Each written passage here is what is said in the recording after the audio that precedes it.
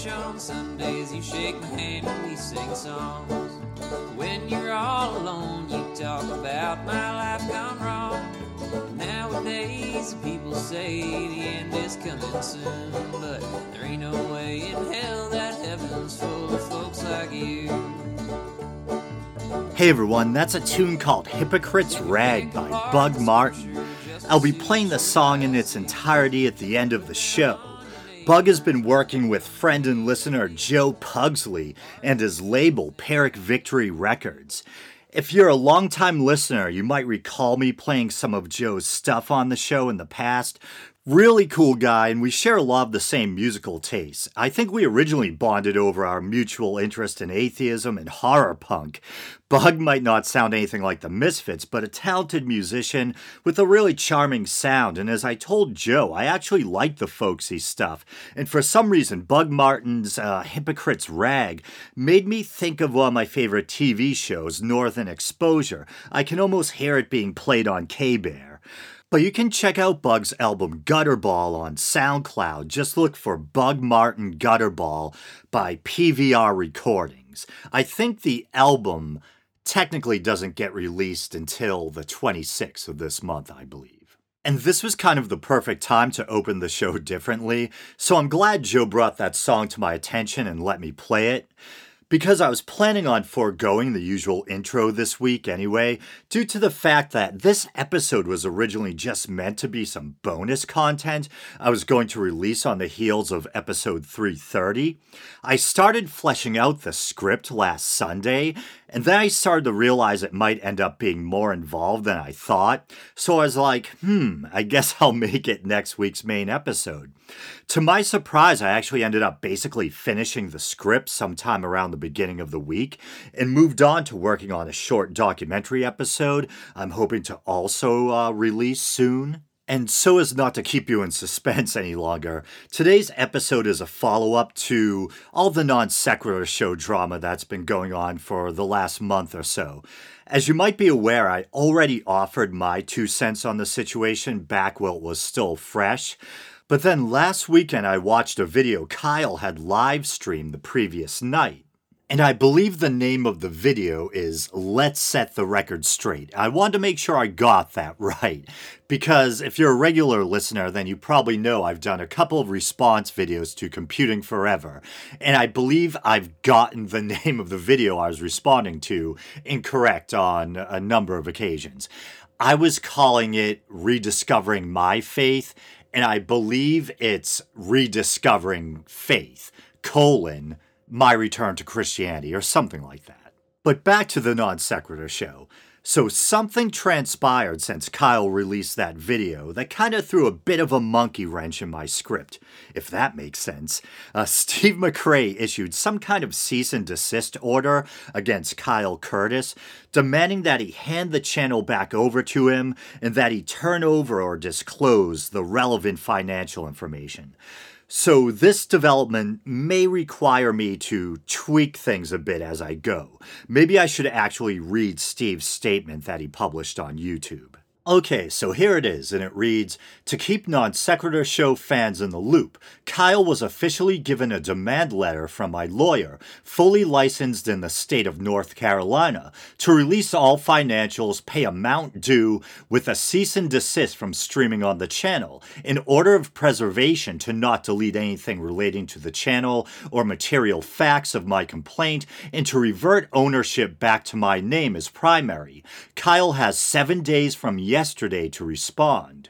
And I believe that was published yesterday, and today is Friday, July the 20th, so this would have been published July 19th, just to give this all some context or perspective. And I know I'm going a little off track here, but I mentioned scripting the show earlier.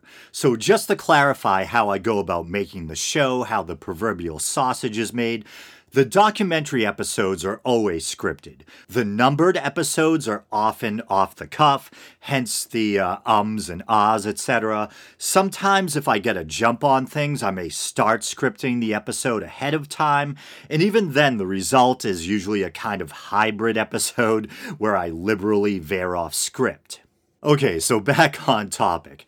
And quickly for my listeners who don't live on YouTube and might not be familiar with the situation, before we go any further, the NonSequitur Show is or was a rather popular podcast / YouTube channel hosted by Kyle Curtis and Steve McRae. I was a big fan of the show and really liked both hosts and what I thought was the seeming chemistry between them. I really loved the content, flat earth, debunking, debates, interviews with scholars and intellectuals, great stuff. Then everything went down the proverbial shitter after a dumpster fire of a video that wasn't meant to see the light of day got leaked into the wild. The video featured a very uncomfortable confrontation between Steve and Kyle, with YouTuber Red's Rhetoric trying to play peacekeeper or moderator in his own way. Now, it's safe to say that the lion's share of viewers, including myself, thought Kyle came out looking pretty bad. He had basically stated that Steve wasn't or would no longer be entitled to a 50% share of the show that the two of them had founded together as partners. It was also revealed that Steve had yet to receive any payment. In fairness, there was some kind of complicating factor having to do with the way in which Steve wanted to get paid, something possibly to do with a benefits threshold, I'm not sure, but still the podcast and channel had been around for at least a couple of years, and Steve hadn't seen a dime. When Kyle also tried to deny Steve Teespring or merch money, Steve famously shouted, "You have my face on a mug." And in the wake of all this, every episode on the NonSequitur Show Kyle has released since Steve's departure has been absolutely ratioed. We're talking hundreds and hundreds of downvotes, 400, 900, etc. Always far more downvotes than upvotes. And a comment section just filled to the brim with people voicing their disappointment with Kyle and seeking recompense for Steve. And as I said before, I really liked both these guys, and I liked the way they complemented each other's personalities. Kyle was the kind of fun, trendy guy with a charming southern accent, and Steve was the quirky and contemplative intellectual. I thought they were a great team, so it's weird to think of myself as being for one and against the other. But as I've said before, although it feels kind of immature or tribalistic to put it in a team context, I do tend to think of myself as leaning heavily towards Team Steve.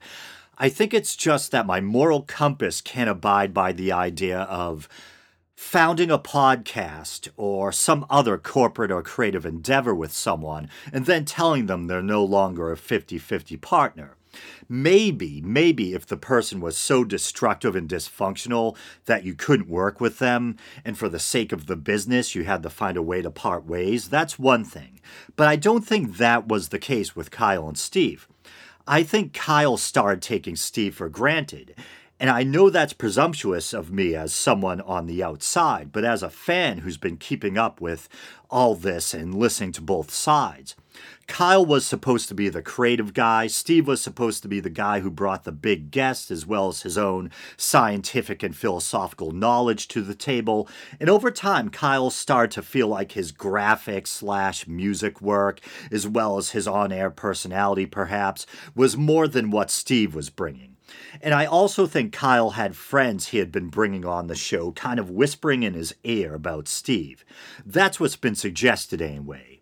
Kyle had developed a new kind of vision for the show that included people like Godless Engineer and his wife KC and Mr. Atheist, and he had begun to edge out Steve in the old non-sex show that so many of us knew and loved.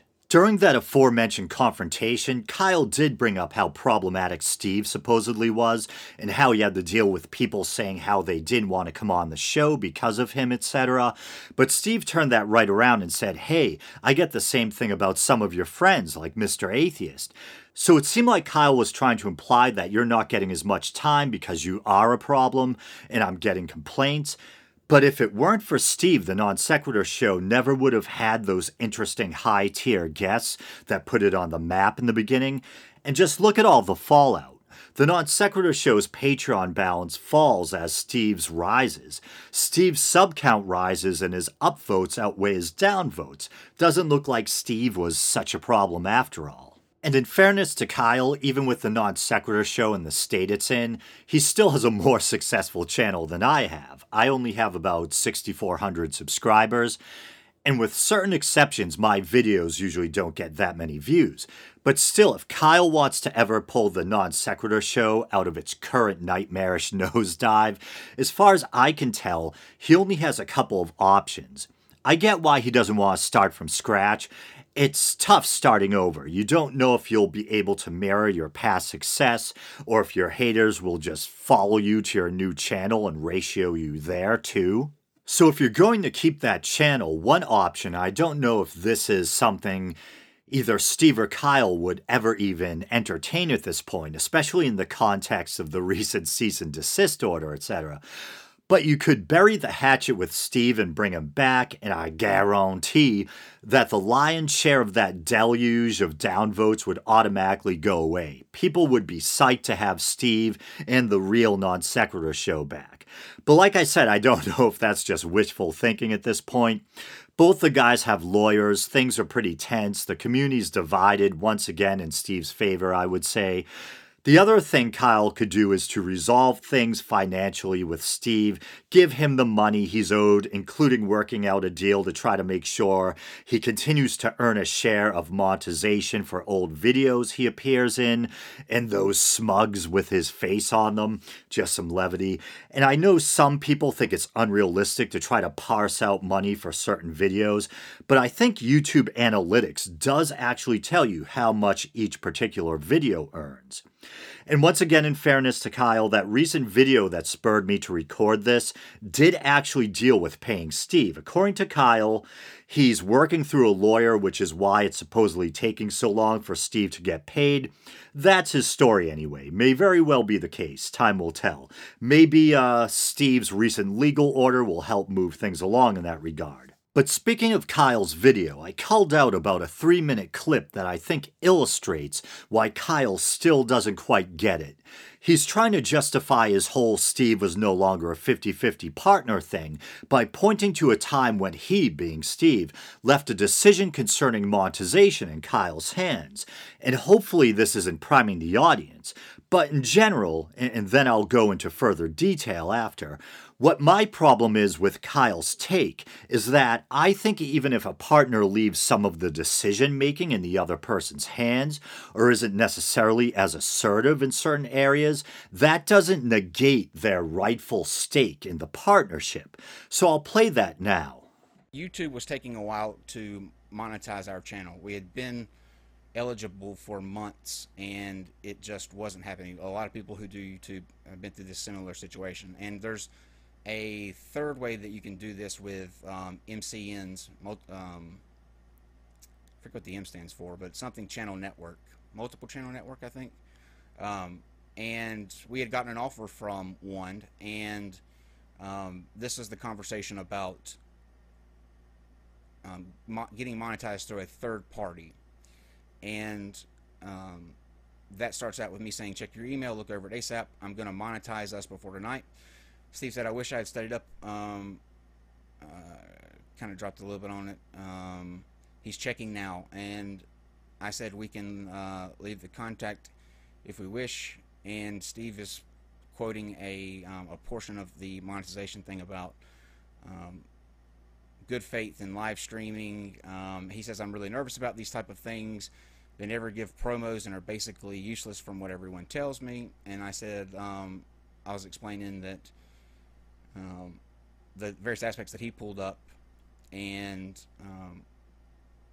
it was I think they give you like a time period. You got like 30 days, and you can decide after the 30 days if you wanted to continue or if you wanted to cancel, free and clear. And I said, all we gotta do is roll with it until YouTube catches up. Steve said here, it is your call, but I'm not seeing how it benefits us as few people have these services. And I was saying it's better than zero. Just click on that link. And I show that for a reason, because that was a decision that was going through about the monetization of the channel. And he clearly says that it's my call on the choice of whether we do that or not. And this is one example of many, and they have been pulled out. I'm not going to go through all of them because I don't think that's necessary, but I'm just trying to show a picture of, at this particular time, the channel was smaller, and I don't know Steve's motivations now, but you're going to see another example here of the deference to my call, like whatever I think is the best way forward. He was not as insistent that this is half his channel and that he be included in the decision making.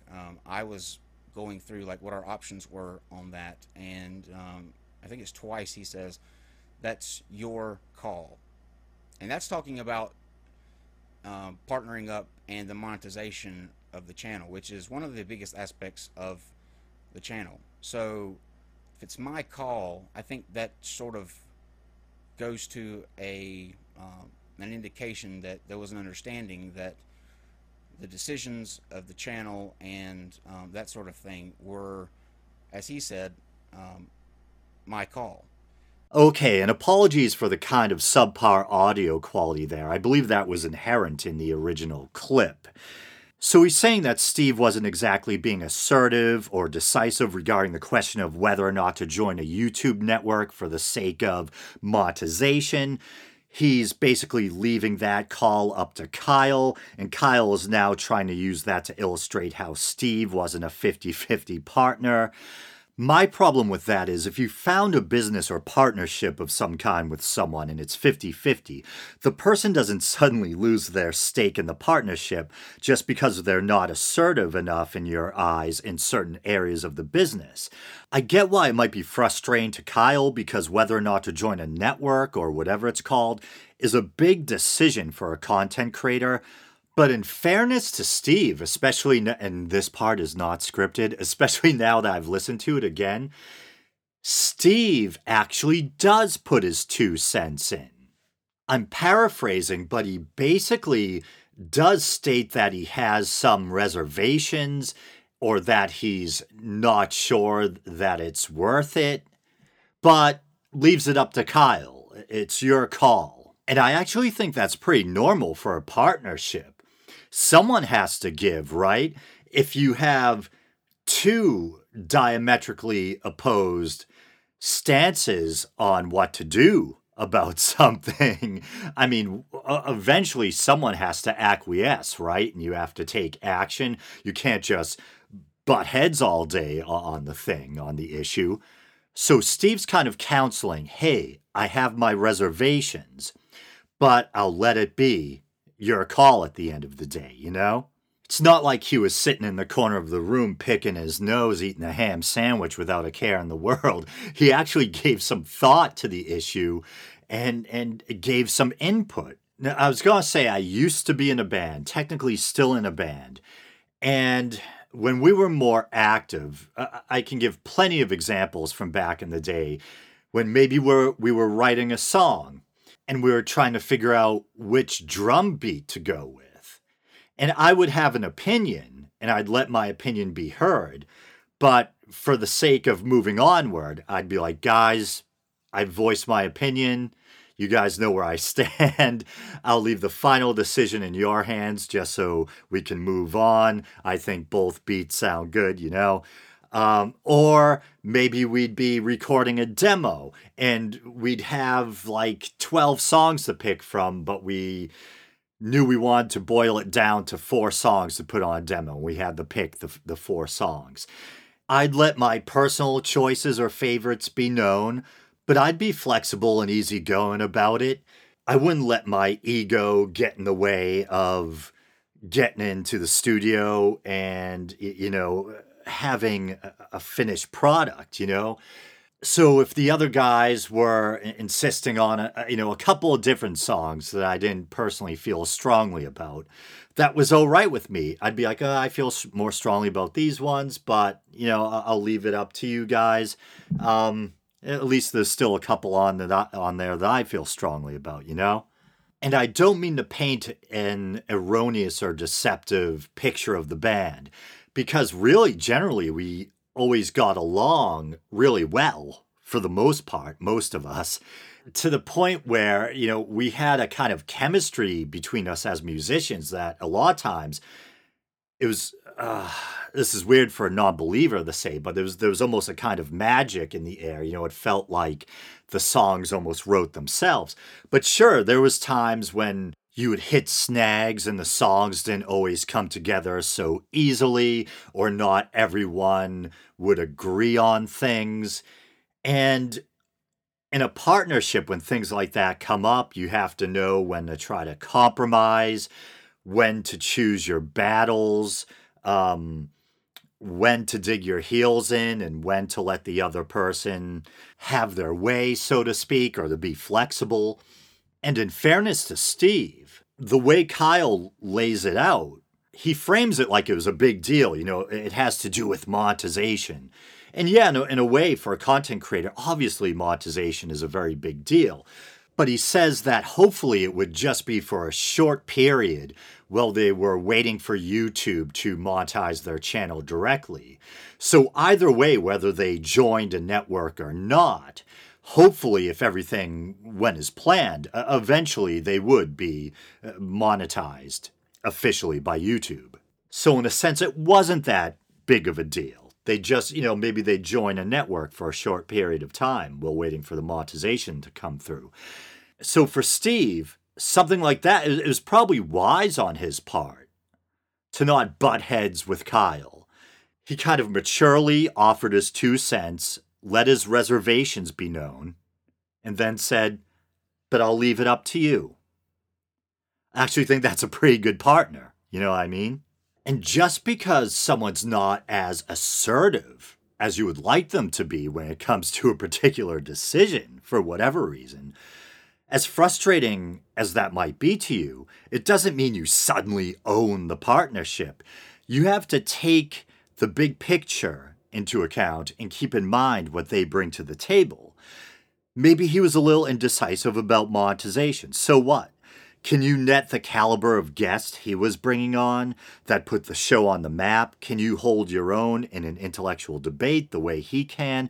And at the end of the day, I'm not trying to piss on Kyle. In the very brief exchanges we've had, he's been nothing but nice to me.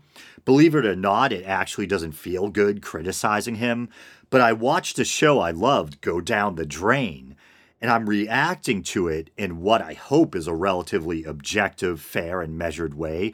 Once again, maybe it's a pipe dream, but I would love it if the two of them somehow reconciled and got back together, not just because it would mean we'd have the NonSequitur show back, but because it would mean an instant end to all this drama, too. But unless they do ever mend fences, this will probably be the last episode I do on the NonSequitur show. Okay, thanks for listening. You know the drill, Facebook, Twitter. Please support me on Patreon if you can afford it. I don't want anyone to break the bank on my account, but if you're the type of bloke or lass who likes, is that cultural appropriation of British people, who like supporting content creators and you enjoy what I do, please consider supporting the show monetarily so I can continue to grow the show and perhaps someday even turn it into my day job. Cheers! There I go again, everyone. And as promised, here's Bug Martin's Hypocrite's Rag in its entirety. Check out Pyrrhic Victory Records or recordings and Bug Martin on SoundCloud. Till next week.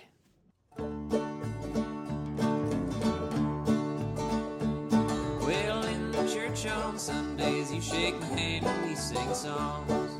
When you're all alone you talk about my life gone wrong. Nowadays people say the end is coming soon, but there ain't no way in hell that heaven's full of folks like you. 'Cause if you pick apart the scripture just to suit your biases, and look down on your neighbors when they come to you in need, pardon me for saying God's got no time to suffer fools, and there ain't no way in hell that heaven's full of folks like you.